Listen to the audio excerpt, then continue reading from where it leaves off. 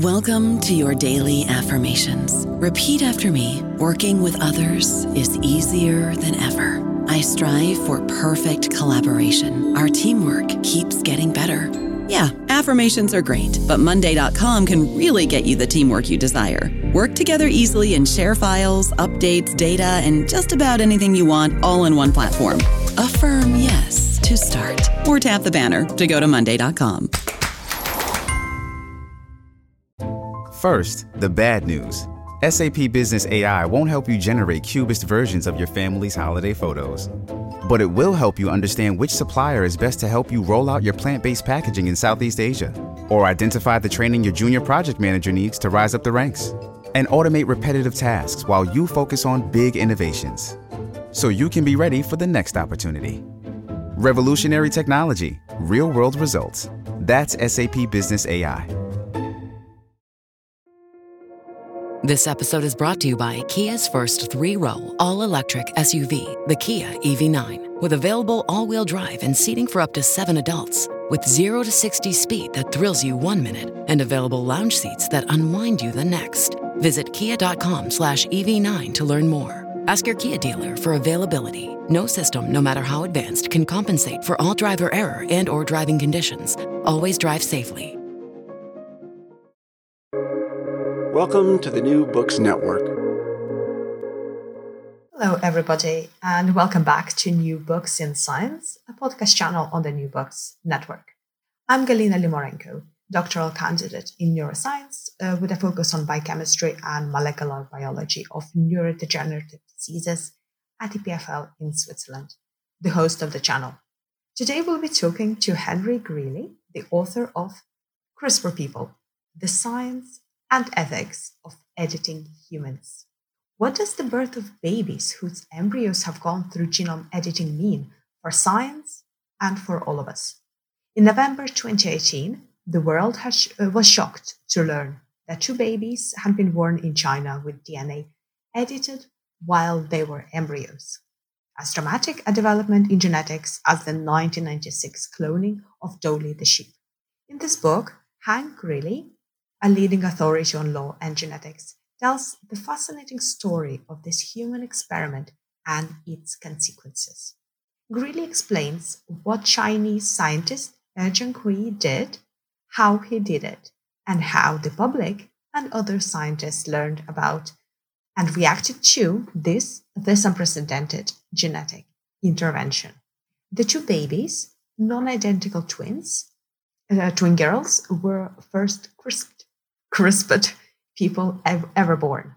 CRISPR, clustered, regularly interspaced, short, palindromic repeats, is a powerful gene editing method. Greely not only describes Hurst's experiment and its public rollout, aided by a public relations advisor, but also considers, in a balanced and thoughtful way, the lessons to be drawn both from these CRISPR babies and, more broadly, from this kind of human DNA editing, germline editing, that can be passed on from one generation to the next. Greely doesn't mince words, describing Hurst's experiment as grossly reckless, irresponsible, immoral, and illegal. Although he sees no inherent or unmanageable barriers to human germline editing, he also sees very few good uses for it. Other, less risky technologies can achieve the same benefits. We should consider the implications carefully before we proceed. Hello, Hank, and it's really nice to have you here today. It's my pleasure. Okay, so I would like to start by asking you, how has the pandemic influenced you and your work? The pandemic has had varying effects on me. At first, it actually made me, it seems to have been associated with me being more productive. It got rid of some things that ate up a lot of time, like travel. I never realized how much time I had spent preparing for doing travel until I didn't travel anymore. I haven't been in an airplane since February 22nd. And I was quite productive for a while. I wrote some about the pandemic, mainly about so-called immunity certificates. And then about 3 months ago, for the last 3 months, I've had a hard time writing. I think I've gotten pandemic fatigue. It's sort of it's been hard to stay motivated and disciplined the longer this has gone on. Happily, I got my first vaccination on January 20th. The second's due on February 10th. I hope I will be able to return to a more productive mode when I'm fully vaccinated, but we'll see. It's going to be really interesting to see not just how but how the whole world has been changed, perhaps permanently, by this experience. Interesting. So you had some time to reflect, perhaps, on, as you say, on your travel habits. And so how did you get over this, perhaps, pandemic fatigue, or do you think you're still in it? Well, I think I'm still in it, but I'm hoping to be coming out of it. And of course, for those of us in the United States, there was not only the pandemic, but the amazingly chaotic political situation that also weighed on us. But January 20th, there was both the inauguration of a new president, and I got my first vaccine shot. I'm hoping that meant it was a new dawn, a new day, and a new life, and I will be back to full productivity soon. Excellent. So do you do any teaching during this time? Yes, I've been teaching quite a lot, actually. I think I'm currently teaching 2 courses, and I taught 3 in the fall. They're all Zoom. We are completely virtual. But fortunately for me, they're all relatively small classes. If I can see everybody's face in the screen, which for me is 24 students is max, then the class is actually pretty good. If it gets bigger than that, it's very hard. But as long as I can see everyone, the class experience feels pretty good to me, and I think feels pretty good to the students. And I've been fortunate that I haven't had to teach a large class. And the teaching is nice. It anchors me. It helps me remember what day of the week it is, which the pandemic was beginning to erase. So that has been a useful centering experience during the periods when I've been teaching. In between terms, life is a little less structured. I'm glad to hear that's going well. So can you tell us a little bit more about yourself? So your background? Sure. I'm trained as a lawyer. My only advanced degree is a JD, an American law degree. As an undergraduate, I was an undergraduate at Stanford, where I majored in political science. I then went to Yale Law School. But I've always been interested in policy-related issues. How I ended up doing what I'm actually doing now is sort of a combination product of preferences and chance. I've always liked science. When I was a freshman in college, I thought I was either going to be a scientist or somebody doing public policy. I wasn't sure which. A bad grade on my second midterm and my third term of advanced calculus made my decision for me, although I think I overreacted. But part of my problem in being a scientist was I was interested in all of it, not any one part. I practiced law for a while after being a law professor and wasn't all that excited about that. Not after being a law professor, after being a law student. Wasn't all that excited about practicing law, but it did mean that I met my wife through a blind date set up by her sister, who was a lawyer with me at the law firm. She's a physician, and she's now a retired physician, but that really made the difference in my career in that it focused my interests in health law and policy, and then ultimately in law and biosciences and policy. At the same time, I was teaching energy law and natural resources law, and in 1991, I sat down and said, I can't do both of these. They're both too big. Each one is individually too big, and collectively they're way too big. If I do energy law, the big issue for my career is going to be climate change. And I'm afraid I just don't think we're going to have the political will to do what we need to do to help our grandchildren. So that would be depressing. If I do health law, the big issue in the United States is going to be universal access. And I think we are going to get there. We're going to have a Democrat elected in 1992. We'll get universal access. That'll be really exciting. So I chose health law. And then, of course, we did get a Democrat elected in 1992, and Bill Clinton and his health plan crashed and burned, eliminating any good hope for major health policy reforms for a decade or two. So I'd already committed to the bio side. The Human Genome Project was starting up, and I moved from health policy and access issues into the bioscience issues. It really appealed to the science lover in me, and I've never looked back. I started working on genetics issues. Then when Dolly was born, I added cloning, which led to human embryonic stem cell research. For the last almost 20 years, I've done neuroscience issues. I've done assisted reproduction. I'm a bit of a dilettante is an ugly word, but I like jumping from topic to topic within the overall theme of the ethical, legal, and social implications of advances in the biosciences for our societies. So, how did I get here? I married a doctor, in part. How did I get here? I've always liked both science and policy. However I got here, I really like being where I am. I'm very happy with my career and my job. That's a really interesting trajectory you have for your career. And something that you mentioned earlier, the role the chance played in it. So maybe could you expand a little bit more, specifically because we have a lot of young researcher listeners who are usually quite set, thinking really set about their career path, and without considering how much possibilities there are from the chance side. So maybe you can expand a bit. Happy to, and I talk to young people all the time. I'm paid primarily to be a teacher, and guidance and counseling is part of that. I think planning is fine. I think planning is a good idea, unless you take it too seriously. Very few people I know are doing today what they very few people middle-aged and up that I know are doing now what they thought they would be doing when they were 20 or 25 or even 30.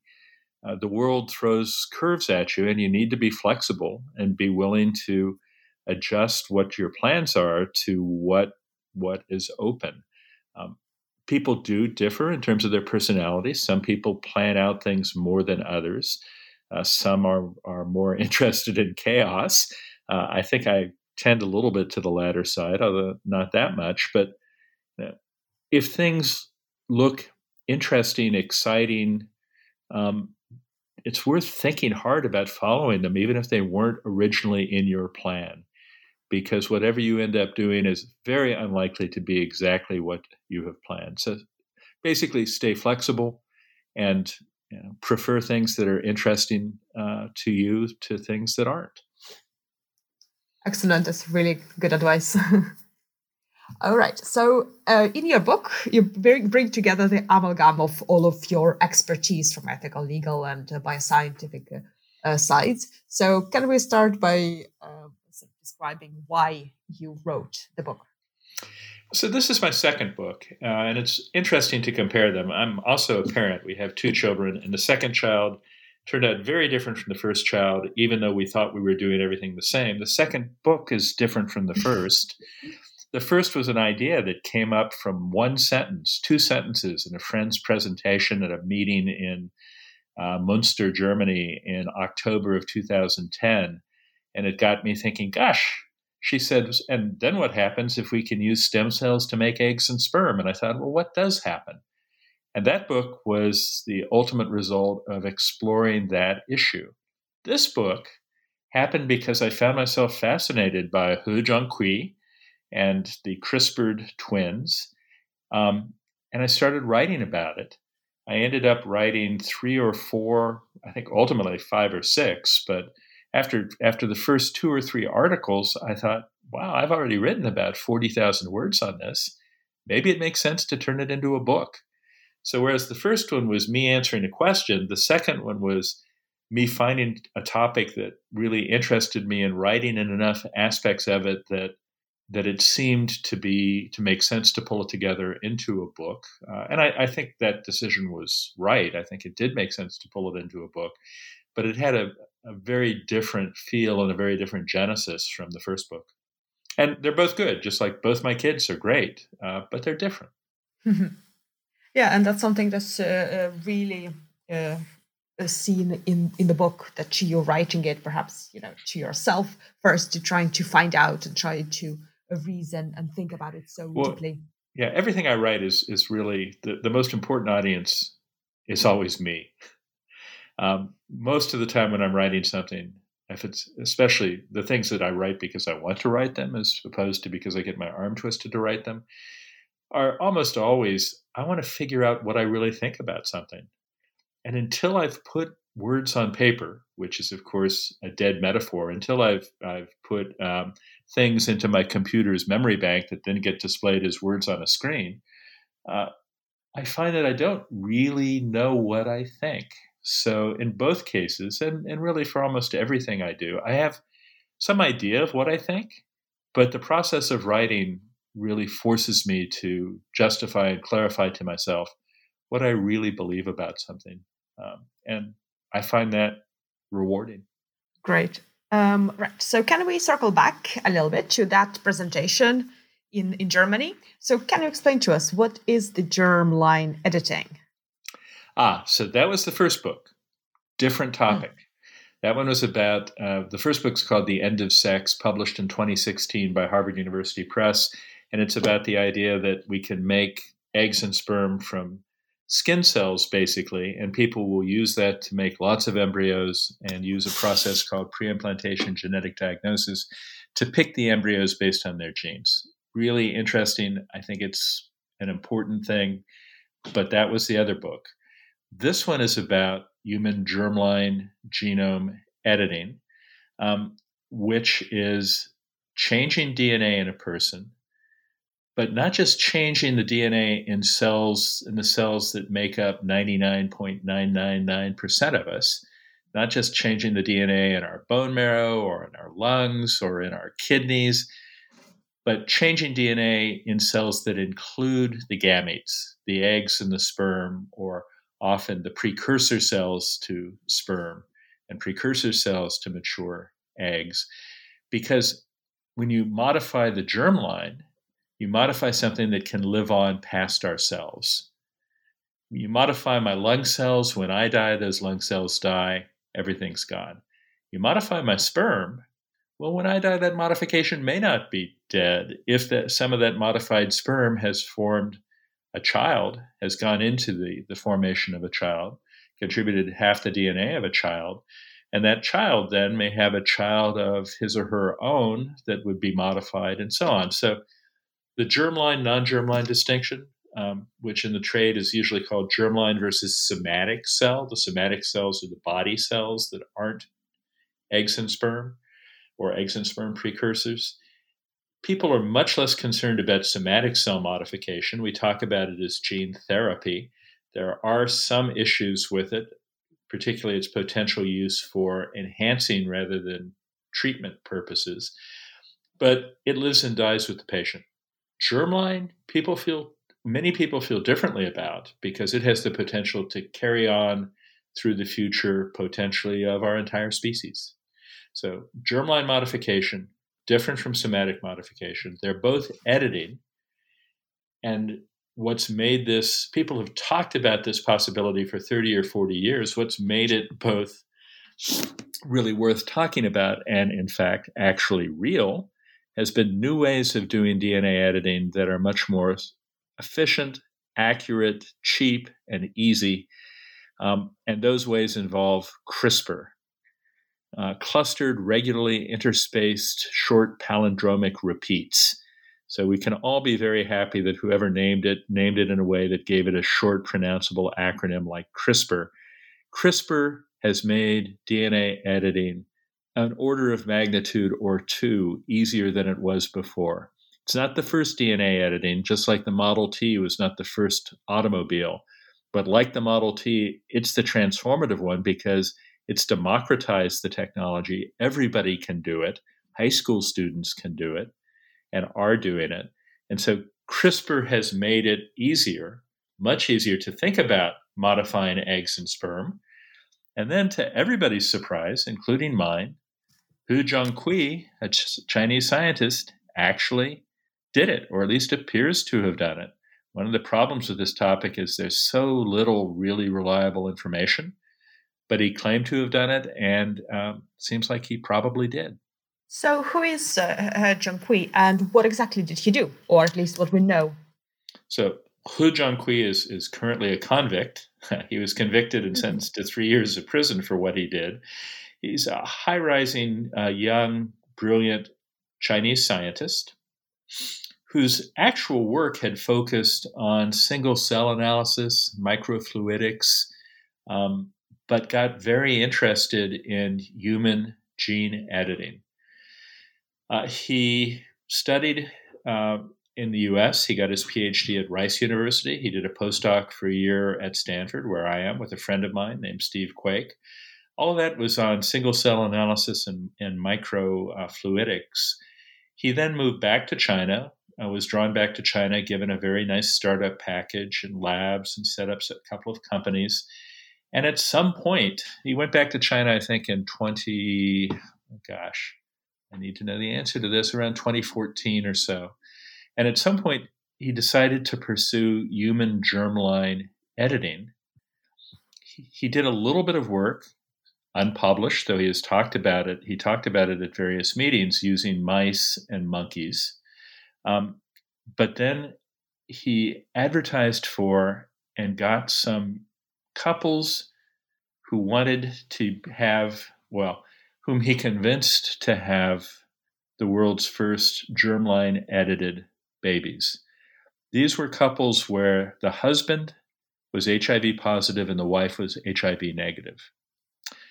Their HIV is very stigmatized in China, and these people wanted to have children, but were very worried that if they had children, the children would have HIV. Nowadays, a manageable but chronic disease, but something you would rather avoid, and certainly avoid for your children. There are ways to do that without going through gene editing, but they weren't available to those people in China. So what He said was, look, come into my research study. You'll go through in vitro fertilization. We'll harvest eggs from the woman and harvest sperm from the man. We'll make embryos, but then we will change some of the DNA in those embryos. And specifically, we'll change DNA in a gene called CCR5, which makes a protein that is not coincidentally called CCR5. There is good evidence that people whose CCR5 proteins have been disabled, so that the genes don't make functional CCR5, are much, much more resistant to infection with HIV. So we're going to take your embryos and we're going to modify them so that your children cannot become infected with HIV. That's what he said. The reality is have a substantially lower chance of becoming infected with HIV. 7 or 8 couples said yes. He successfully modified several of the embryos. In about March of 2018, he transferred some of those embryos into the uterus of one of the women involved. 2 of the transferred embryos became fetuses and eventually became babies. And then sometime in early October of 2018, 2 non-identical twin sisters were born whose CCR5 genes He and his team had modified. There was another baby from gene editing born in the summer of 2019. We know basically nothing about that baby other than that it was supposedly born. So there seem to be 3 babies where He used CRISPR to modify the DNA in the embryo and that were then moved into women's uteruses, became fetuses, and became babies. And as far as we know, and I think that we're pretty confident about this, those 3 are the only humans who have had that done to them. That's what he did. At least that's what he says he did. One of the problems with this is there's basically almost no independent verification of any of this. Yeah, that's exactly what's my other question. So what was the setting of where all of these procedures took place and all this work took place? Was it clinical trials? What sort of medical setting was that? So he was a professor at a university in southern China. He arranged with in vitro fertilization centers, fertility centers, assisted reproduction centers in several hospitals in southern China to do the work there, the IVF there. The actual gene editing, I believe, was done in his lab at his university. but the IVF centers there were several of them around South China that made the embryos and then transferred the embryos back in. He has sometimes referred to it as a clinical trial. He actually listed it on a Chinese index of clinical trials, but he listed it only a couple of weeks before it became public. And it looks like he listed it. Many journals now demand that if they're going to publish a paper coming out of a clinical trial, that the clinical trial must have been listed on that national index. The United States has such an index. The Europeans have such an index. China has such an index. So it seems very, very likely that He listed it on the clinical trial index because he'd already submitted a paper about it to a major journal, and they said you have to be listed in the clinical trial index. The interesting thing about that is through an enterprising reporter, a guy named Antonio Regalado, who's a reporter for the MIT Technology Review. Regalado was really interested in Chinese developments in CRISPR, and he was watching the clinical trial index, and he saw the clinical trial listing in about November 7th, November 10th, sometime around then in 2018, and investigated it further, wrote a piece that was published on Sunday, November 26th of 2018, saying, hey, this Chinese scientist says he's trying to make CRISPR humans, trying to edit human embryos, at which point He then decided he had to go public. He released 5 videos on YouTube about his procedure, and an Associated Press group that for over a month had been doing a story about what He was doing also released their story. So that Sunday night, it was Monday morning in China, Sunday night in the West, suddenly, out of the blue, the world is told, well, we didn't give you any advance warning about this, but we've been modifying human embryos, and guess what? 2 babies have been born. That was a shock. Surprise! Yep. I don't know about you, but I'm very busy and I don't have a lot of time to cook. That's why I subscribe to Factor. Eating better is easy with Factor's delicious, ready-to-eat meals. Every fresh, never frozen meal is chef-crafted, dietitian approved, and ready to go in just 2 minutes. You'll have over 35 different options to choose from every week, including Calorie Smart, Protein Plus, and Keto. These are 2-minute meals. Factor meals are ready to eat and heat, so there's no prepping, cooking, or cleanup needed. They're flexible for your schedule. Get as much or as little as you need by choosing your meals every week. Factor is the perfect solution if you're looking for fast, premium options with no cooking required. Sign up and save. We've done the math, and this is important. Factor is less expensive than takeout, and every meal is dietitian approved to be nutritious and delicious. Head to factormeals.com/NBN50 and use code NBN50 to get 50% off. That's code NBN50 at factormeals.com/NBN50 to get 50% off. So what was the legal landscape that enabled, or rather maybe failed to prevent this from happening? Yeah. So the legal landscapes in this area are almost entirely national. They vary from country to country. There are a few regional treaty things, a little bit with the Council of Europe, a little bit with the EU. But this was all done in China. So it's Chinese law applied. And it was unclear what Chinese law said about this. He took the position that it wasn't illegal. And I think if this were in the United States, he would have had a pretty good argument. But China is not the United States. And when the Chinese government in Beijing decided it was illegal, they found some vague language and regulations that they said made this illegal. And ultimately prosecuted him. And in December of 2019, he was sentenced to 3 years in prison. There were some things he did that were clearly illegal. He seems to have forged the Human Subjects Committee approvals. At least the Chinese government says that he forged them. Again, the lack of any independent verification is really frustrating, and China has not been opening up and talking much about allowing outside observers to see what actually happened. But China says he forged these IRB, these human subjects oversight committee permissions. He also clearly cheated on the men going into IVF. China has a law that I think is a bad law, but is clearly their law, that people who are HIV positive cannot use assisted reproduction. It's almost a perverse law in some ways, because you could avoid the risk of having a child with HIV that they received from a father by using a very simple form of assisted reproduction that involves what's called sperm washing, which is exactly what it sounds like.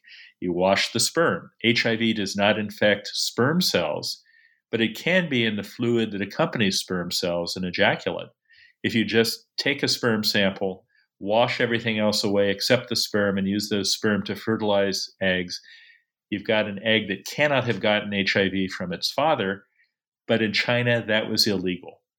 So he's about to use sperm from HIV positive men in an assisted reproduction context. That's illegal in China. So apparently, according to the Chinese government, he hired people who were HIV negative to pretend to be the sperm donors and take the HIV tests. If true, that's clearly illegal. Forging the IRB certificate is clearly illegal. Whether making a gene-edited embryo in China was illegal at the time is much less clear. It is clearly illegal now in China because they've changed their laws after the He Zhonghui event to clearly make it illegal. In many countries, but not all, this would have been illegal, but in an odd variety of different ways. So some countries will actually say you cannot do this. Some countries have laws dating back to the 1980s or early 1990s saying vaguely you cannot do genetic modifications in ways that probably apply to this but aren't clear. In the United States, we have this odd situation where Congress has said this FDA cannot approve any such research. And because FDA says you can't do this without getting FDA approval, FDA is our Food and Drug Administration, regulator of drugs and biological products. FDA says an altered embryo is a drug or biological product. You can't do this research without our permission. Congress has said, FDA, you cannot give that permission. So it's illegal in the United States, but it's illegal in this sort of odd, backhanded way. So perhaps general consensus would be that it's both illegal and unnecessary from biological point of view? Well, the unnecessary is trickier. And the illegal isn't everywhere. And actually, this ban Congress has imposed on the FDA approving it is a year-to-year thing. Every year they keep reenacting it. It's in the annual appropriations bill. So it could go away next year pretty easily. But the unnecessary is trickier. I argue that it is largely unnecessary because, for the most part, you can achieve, if your goal is to avoid passing on a genetic disease, let's say, you can achieve that through an older technology that's been around for over 30 years. The one I wrote about in my first book, The End of Sex, pre-implantation genetic diagnosis. You use IVF, which you would have to use in order to do gene editing, and you examine the genes, the whole genome of one or two cells from the embryo, and you say, this embryo will get cystic fibrosis, this embryo would not get cystic fibrosis, and you just transfer into the woman's uterus the safe embryos. Almost everything you'd want to do through gene editing, you can do through pre-implantation genetic diagnosis, which means it's not likely to be very important. Now, the differences are, if you need to change a bunch of genes, 5, 10 genes, doing it through selection. PGD is really embryo selection. The couple provides whatever genetic variants they have, and then you pick among the offspring. If you need to pick a particular version of 5 or 10 genes, you're not going to have. You'll have an awful lot of. You'd have to make an awful lot of embryos to get one that has the right version of each of those 5 or 10. That would be something that you could do more easily through editing. It wouldn't be as easy as just doing one gene, but you can imagine it. The issue there is we don't know very much about conditions and traits that involve 5 or 10 genes. We're pretty sure they exist, but we don't know enough to say, okay, you need to modify these 5 genes. Similarly with enhancement.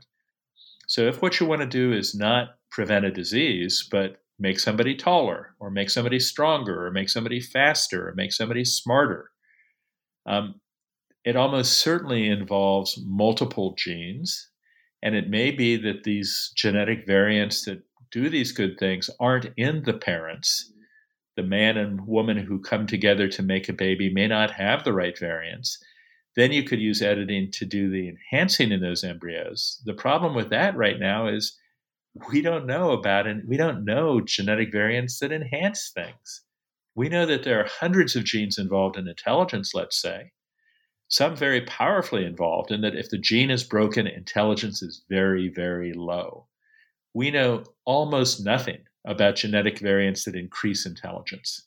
Even the most optimistic people think they can explain maybe 1 or 2 IQ points by what we know currently about genetics. So you would need to use editing to do some enhancing technologies. The problem is we don't know enough about genetics to know any enhancing traits that we can do genetically. And frankly, I think it's going to be a long time, and maybe we'll never know enough to do that.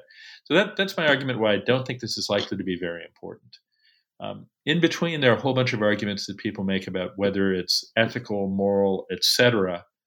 And the book looks at those as well. The book's structure, and part of it just tells the story, because I think it's a fascinating story of who he was, is, what he did, and then the really interesting part, how we found out about it, what the reactions were, who else was involved. The first half of the book is really a narrative about this event. The second half of the book is really my analysis of the pluses and minuses of the technology, whether it's something that should be banned, whether it's something that should be allowed, whether it would be useful, how it fits into current laws and rules of medical ethics. That's the back end of the book. Okay, so before we dive into that more ethical part, so what is your point of view on the monogenic hereditary disorders? So I'm really glad that you brought up all of this complexity that we cannot target right now with the CRISPR.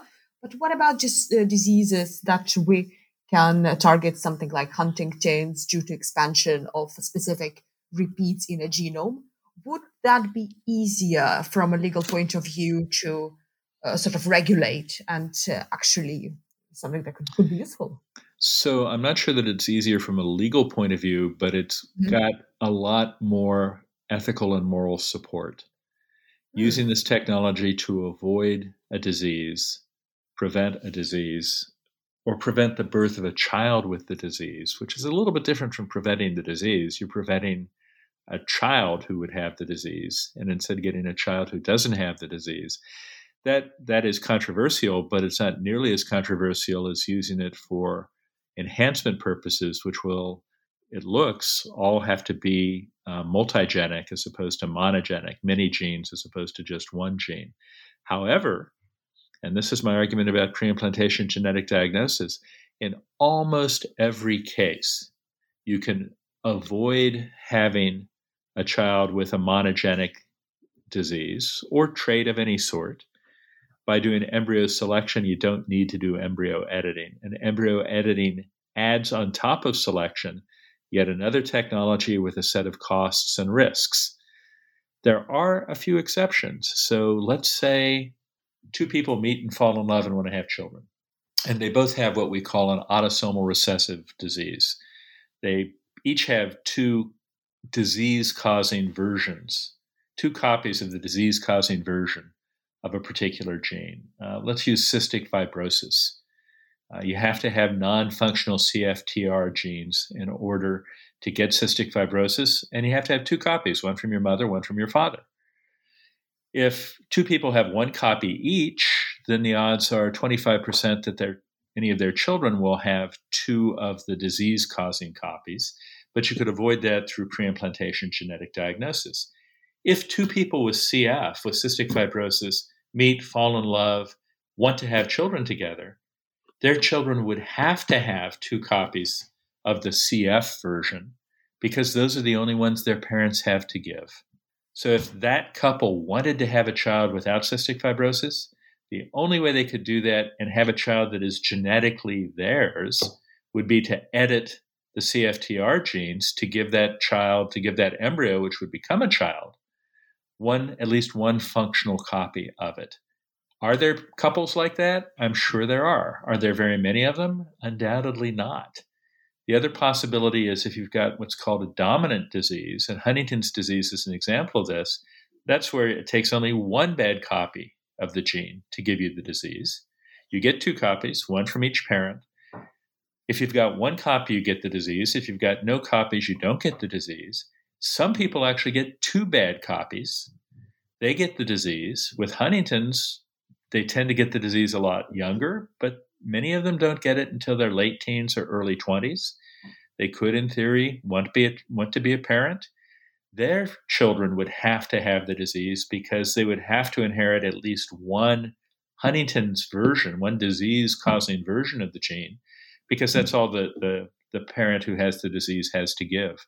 Again, in couples like that, they'd have to use gene editing in order to have a child that was genetically theirs, but who didn't have the disease. I put special emphasis on the word theirs because the child is slightly different from the genes that they have. Its Huntington's gene has had maybe 30 base pairs cut out, 10 of the CAG repeats cut out to take it from 50 CAG repeats to 40 CAG repeats and safety. So it's 99.999999% genetically the same as the parents. The editing has accounted for that one tiny degree of deviation, but has allowed the parent to have a child that won't have the disease. How many people are there in the world like that? Again, not very many. So I think there are a handful of people, well, more than a handful, but thousands, but not hundreds of thousands of people around the world for whom this would be necessary for them to have a healthy child, assuming that we don't learn how to fix the disease in the children after they are born, which may happen. But for most people, this isn't going to be necessary in order to avoid a monogenic disease. Yeah, and that's something that you mentioned earlier, that with regards to technologies that we have, CRISPR makes it easier, but it also makes the possibility of the personalized and targeted cheap medicine that could be possible in the future, isn't it? Right. I mean, one of the interesting things about my cystic fibrosis example, even so people are trying to use CRISPR to cure cystic fibrosis, to take living people and change their DNA so that they make the proper copy of the CFTR gene. It's a little tricky because that gene is in a whole bunch of their cells in lots of parts of their body. It's easier when you've got an 8-cell embryo that you're modifying than when you've got a 37 trillion cell adult person. But people are working on that, and actually even small molecule drugs have come out recently that seem to be really improving the quality and quantity of life for people with CF. So for some of these diseases, it may be that treatments during the lifetime will cure or sufficiently treat people that you don't need to avoid the birth of somebody who's genetically destined to get the disease. They may be genetically destined to get the disease, but if the disease were perfectly treatable,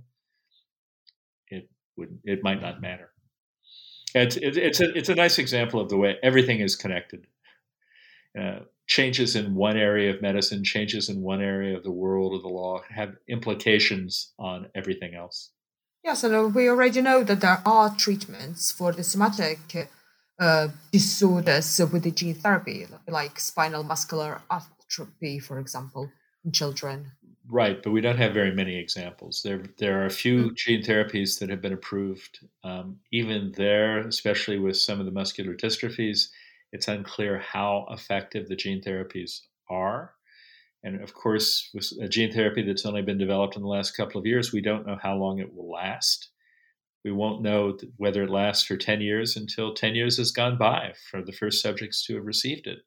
So gene therapy is really exciting and promising. Right now, it's only curative for a very small or substantially beneficial for a small number of diseases. That number should get bigger. How much bigger it will get, we don't know. So in your book, you tell this truly fascinating contemporary story that I might stress, something that is happening during our time, which is really odd. But is Head really the only scientist who aspired to do that? Or maybe some other scientists were also trying to do this? So as far as we know, no one else got as far as modifying embryos with the intent of transferring them for possible pregnancy and birth. There's been no revelations of that. No one has said, yes, I was about to do that. No whistleblowers have said, yes, I worked for so-and-so and he was trying to do that.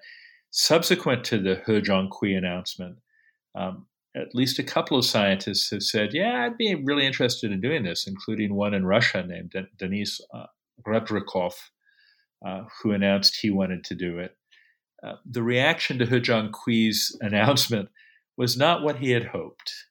I think that's fair to say. He thought he was going to be hailed as a hero, and instead he was almost universally attacked and condemned. Almost one or two people said, well, this wasn't such a big deal. This wasn't such a bad thing. Almost everybody, including me, thought this was criminally reckless because this had never been done before in humans. And he hadn't even done it successfully, or at least never published anything about doing it successfully in non-human primates. These babies are guinea pigs, and no one knew, and no one still knows whether they're going to be bad effects long-term in their health. One of the frustrating and interesting things about this is he did not actually make the change he wanted to make. He does seem to have disabled the CCR5 gene in both copies in one of the twins. In another twin, he only disabled it in one copy, so she's still susceptible. And even in the twin where he disabled it in both, he disabled it in a way that's never been seen before in nature. There are people who have a particular mutation. They lack 32 base pairs of this gene. And that's how we know that they tend to be highly resistant to HIV. There are people like that. They don't make the protein. They seem to resist HIV. Some of them have lived to be in their 50s and 60s, so we know that the absence of the gene isn't definitely deadly to them, but we don't really know what the long-term effects on their health are. He put these babies at unreasonable risk for very small or imperceptible benefit, and that is worth condemning, and he has been widely condemned for that. The fight right now, for the most part, isn't really over He or today. It's over what happens if in 10 years we've done enough research with non-humans, et cetera, and research in vitro and petri dishes that we're confident this is relatively safe. Let's say as safe as IVF, or as safe as IVF with pre-implantation genetic diagnosis. Should we use it then? That's where the battle line is right now. Nobody thinks that we have that level of safety today. So almost nobody. There is a strong international consensus that this is wrong today for basic reasons of risk, and risk to babies who, after all, didn't give their consent to anything. That's the current issue. If in 5 to 10 years or 15 years or however many years, people are convinced that it's probably safe, then the fight will become more current. Right now, even Rebrikov, the Russian who wanted to do it, Russia said, no, you can't do this. This is a bad idea. And he said, well, I won't do it until it's legal. There could be a scientist someplace in some country with a hidden lab secretly doing this. There's no way to know that that's not the case. Having seen what happened to He, however, universally condemned, sentenced to prison, not clear to me why somebody else would want to try to go down that path. And I think one of the important lessons from this is science with a capital S, the world community of science needs to ostracize and condemn people who do this kind of ultra risky research to deter other people from trying to do it. So, is this process typical for the new and emerging technologies? So, something that we cannot anticipate.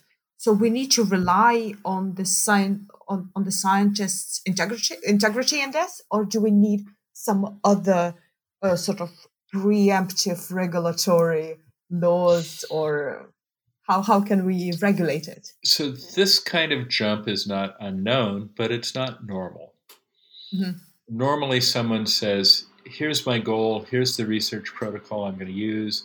They get approval from an IRB that has not, where from a human subjects committee where the approval has not been forged. They convince that committee that this is sufficiently safe and beneficial, that the research is worth doing. In many places, they have to convince somebody else. In the United States, they'd have to convince the FDA that it was worth doing. In the UK, there's something called the HFEA, the Human Fertilization and Embryology Authority, that they would have to convince. And it goes step by step until at some point the researchers' institutions, which also don't want to be at high risk for lawsuits or bad publicity, and the regulatory authorities will say, okay, this is ready, try it in humans. That's the normal way things proceed. The gene therapy people have been working on gene therapy for over 40 years. It's taken a long time, but it's gone step by step with pluses and minuses. Every once in a while, someone has died in gene therapy research, and that's set back the research for a while. That's a much more normal way of proceeding. Who really jumped the gun in a way that I think is unconscionable. So then, if everything is taken through the correct channels, do you see the human germline editing as a part of normal science sometime in the future? Maybe. I seem to have an instinct for moving to the middle of every argument where I can get shot at by both sides. I don't think there's anything inherently evil or wrong about germline modification. Some people seem to think of the human germline, think that the human germline genome is the Ark of the Covenant, is the Holy Grail, is something that defines who we are as humans and should not be messed with. But there is no such thing as the human germline genome. There are 7.5 billion human germline genomes. Every one of us has a different germline genome. Even identical twins have slightly different germline genomes because of mutations that have happened after their conception and after they split. And those genomes change every generation because of mutations that happen in the sperm and the egg cells as they are being created. So I don't have exactly the same DNA sequence that either of my parents got from their parents, and my kids don't have exactly the same sequence that I have. And furthermore, human activity has the effect of modifying the genome in that when we change the environment, and that's what humans have been doing for at least 20,000 years, we encourage certain genetic variants and discourage others. Everybody alive today has multiple copies of a gene that helps them digest starch. 20,000 years ago, people had few or no copies of that gene. And then humans invented agriculture, and it became a real benefit to be able to digest starch better. People who digested starch better lived longer, lived healthier. Their children who inherited it lived longer, lived healthier, had more children than other people did. That human germline genome was changed by the invention of agriculture. Similarly, their genetic predispositions toward type 1 diabetes, until the 1920s, type 1 diabetics died, and it was called juvenile onset diabetes. They died usually in their somewhere between the ages of about 5 and 15. They didn't have kids. They didn't pass their genes on because they didn't live long enough to have kids. Then those interfering doctors came up with insulin as a way to treat diabetics, and now they can live longer, they can have children, and their children can inherit this risky gene. Not terribly risky, but still risky gene. Medicine changes the human germline genome. So I don't attach a mystical significance to the human germline genome. I don't think this is really that major a step. If people are worried about enhancement, they should regulate enhancement. But germline editing could be used for enhancement or non-enhancement. But on the other hand, as I've already mentioned, I don't think it's likely to be very important. Pretty much everything everything that we can do that you would want to do, almost always can be done through pre-implantation genetic diagnosis. And so I annoy the people who think this is immoral because I don't think it's immoral, and I annoy the people who think this will be a wonderful benefit because I don't think it's that important. Therefore, everybody will be mad at my book for one reason or another. You bring an absolutely fascinating point that has sort of maybe not bothered me, but something that I'm really interested in.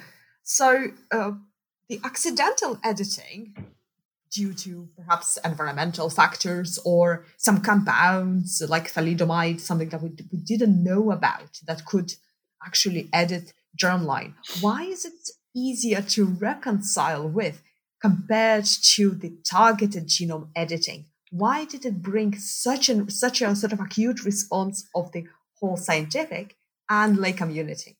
That's such a great question, and it's deep, and it goes to all sorts of technologies and not just this one.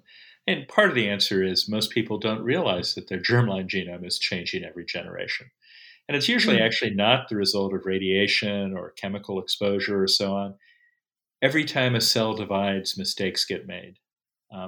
There's good proofreading, but it's not perfect. So it's thought that on average, when a cell divides, about 10 base pairs get changed. Now that's 10 out of 3.5 billion base pairs. So it's not a huge amount. I'm sorry, I have 4.5 billion base pairs. It's not a huge amount, but it's not a tiny amount either. Most people don't know that. But even if they did, we seem to worry a lot more about human-caused changes than we do about natural changes, random changes. And there's some level of moral significance that we add to the human because of the human intentionality. One can say, and many have, particularly in the context of genetically engineered agriculture, look, doing it with gene editing, you're much more precise. You know exactly what you're doing. You make only the change you want. You don't make any extra changes.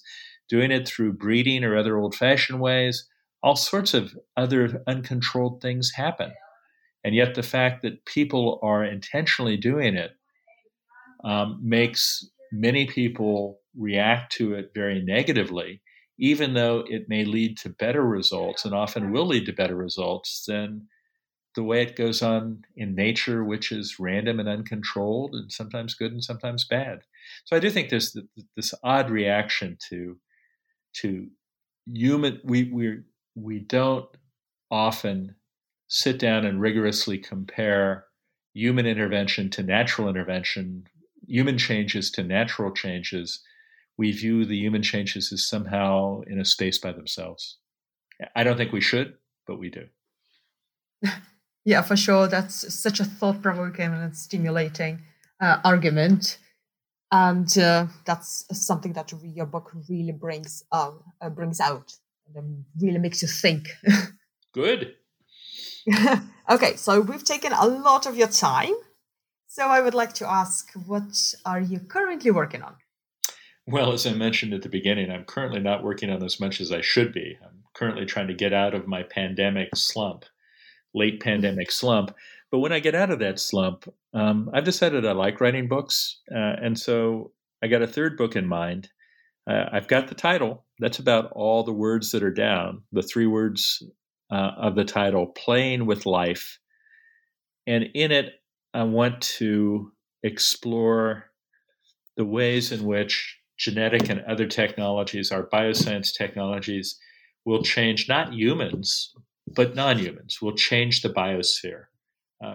We already live in a biosphere that has been completely modified by human activity, but our new bioscience tools give us the ability to modify it in specific, intentional ways, ways that, say, make mosquitoes not be able to transmit malaria, or ways that make algae in the ocean take up much more CO2 as a way of trying to deal with climate change. the new biological tools give us the ability to do things that seem very odd indeed. What can we do? What should we do? How should we regulate this? That's playing with life. But I need to start writing. But that's what I'm working on. I'm working on starting playing with life. Sounds like a really interesting project. And well, you've got a title, so it's halfway through, basically, isn't it? Yeah, the 3 words out of 100,000. That's roughly halfway through. Yeah. Yeah. Just a little bit left just to write it all.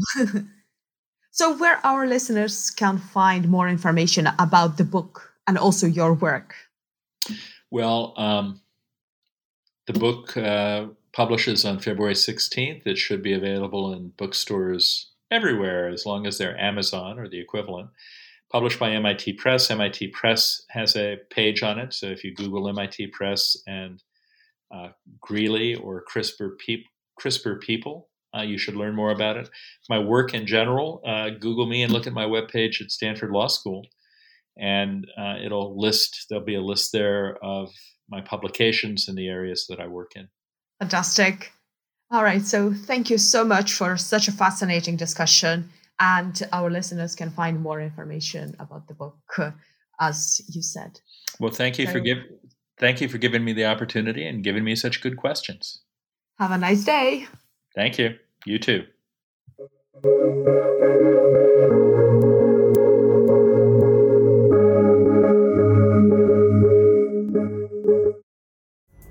Pulling up to Mickey D's just for drinks? Oh yeah, that's me. Nothing extra, just perfection and a straw. Coming in hot for the coldest cups on the block. Because there are drinks. Then there are drinks from McDonald's. Mix things up with any size lemonade or sweet tea for $1.49. Perfect with our classic fries.